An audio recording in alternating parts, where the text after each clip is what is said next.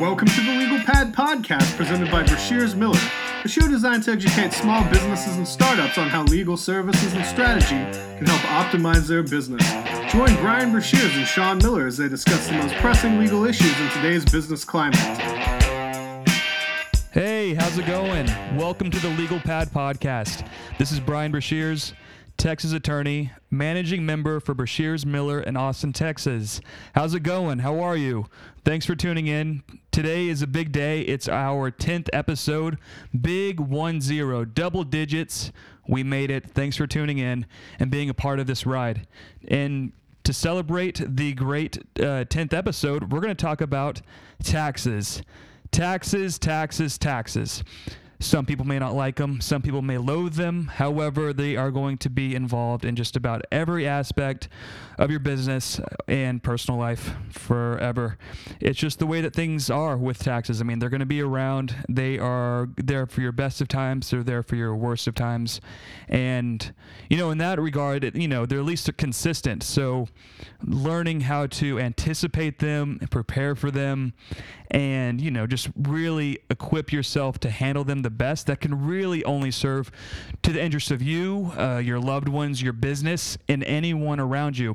This might be like a skill set you can develop, taxes that we're speaking of, just developing a skill set of just honing in, the nuance and details concerning taxes, what qualifies, what doesn't qualify, in regards to credits, deductions, expenses, etc. It's really something that a lot of people avoid, and they just want nothing to do with it. So, in this regard, we're going to talk about taxes just in general, because here it is, we're in 2020.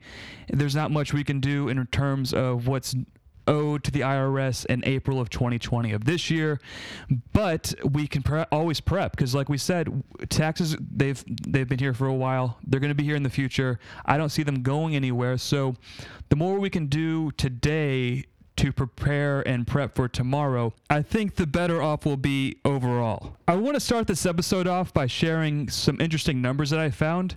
So the American Association of Retired Persons, the AARP, they conducted a survey, and they found that 16% of the respondents to that survey would rather spend the night at an airport than prepare their taxes.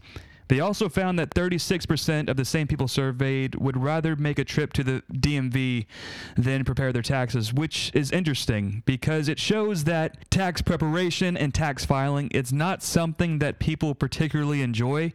So if an episode like this podcast can help alleviate the burden or make the process more enjoyable or less horrific, then fantastic. So let's get into it. So tip number one when filing your taxes is to be organized. And it might be a little late to do this for the taxes that are due in April of 2020 because those concern the taxes for the year of 2019. So ideally, you want to have a folder or a box where you place receipts, paperwork, documents, etc., that really itemize or account for any sort of incoming or outgoing payments, basically.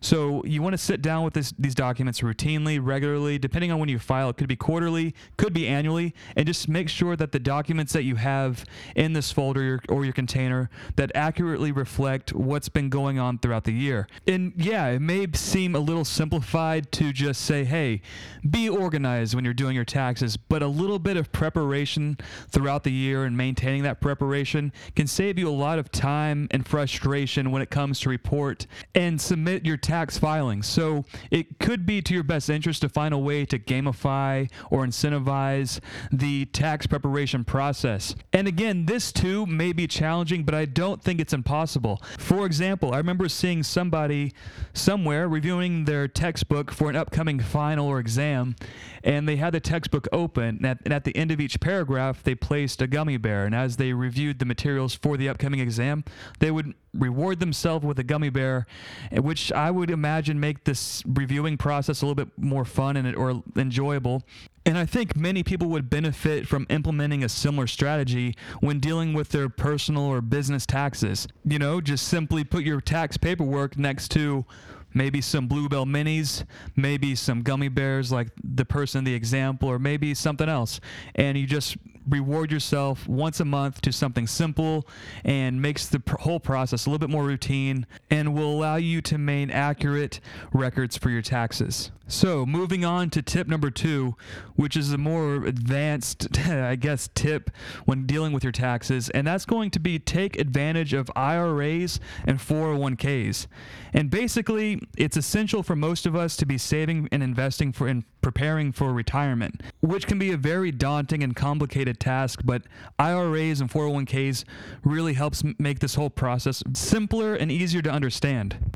And essentially, there are 2 main kinds of 401ks and IRAs, and that's going to be traditional and Roth. So traditional accounts offer up an upfront tax break where you basically contribute money on a pre-tax basis, which would reduce your taxable income for the year where the contribution was made. For example, let's say you contribute $5,000 to your traditional account, and then from there you can deduct that $5,000 from your taxable income and avoid paying taxes on it. So with a 24% tax bracket, you could reduce your tax bill by $1,200, which is a pretty cool deal.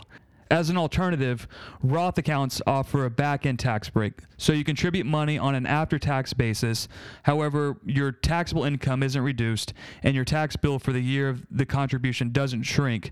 But if you follow the rules when you do eventually withdraw the money, it will be tax-free income. So now that we've covered IRAs and 401ks, let's move on to tip number 3, which is to keep up with changes to tax laws. As we already know, income can be taxed at a federal and or state level, and the laws that govern the taxes can change year in and year out. For tax year 2019, there have been a few changes made to the tax code. First, alimony payments from divorce or separation agreements made or changed in 2019 or later will not be tax deductible. Second, the penalty that was previously imposed for not having health insurance has been eliminated. So that's great news. Third, the threshold for deducting qualifying medical and dental expenses has risen from 7.5% of your adjusted gross income to 10%, which would make it harder to deduct these expenses. So that's not great news. Next, we're going to move on to tip number 4, which is to be thorough and report all of your income. So I don't think it really matters if you're reporting a W-2 or a 1099 or just about anything else. It doesn't really matter if you're reporting quarterly or annually, but be accurate and provide detailed accounts of your income. At both the federal and state level, these agencies don't like to play games, and they could subject you to both fines and penalties for not accurately reporting or including information that would otherwise account for an accurate representation of your income. So maintain accurate records and submit accurate reports. So lastly, we're going to wrap this up with tip number 5. Consider hiring a tax professional. We've talked about in this episode and previous episodes about taxes, and I think one thing's consistent is that it doesn't really matter if you're dealing with federal or state taxes. They can both be complicated, confusing, frustrating, and they need to be done properly and accurately. So it could be in your best interest and to your advantage to hire someone else to make sure that all of your taxes are accurately and timely reported. That's going to do it for today's episode. Thanks for tuning in, and I'll see you next time.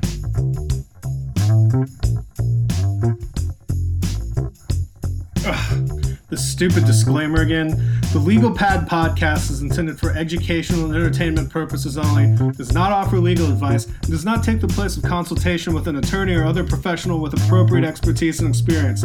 Quotations from cases, pleadings, discovery, and other sources are for illustrative purposes only and are not suitable for use in any litigation in any particular case. The Legal Pad podcast and its affiliates disclaim any liability or responsibility for loss or damage resulting from the use of the content of its episodes, the information, ideas, or opinions presented.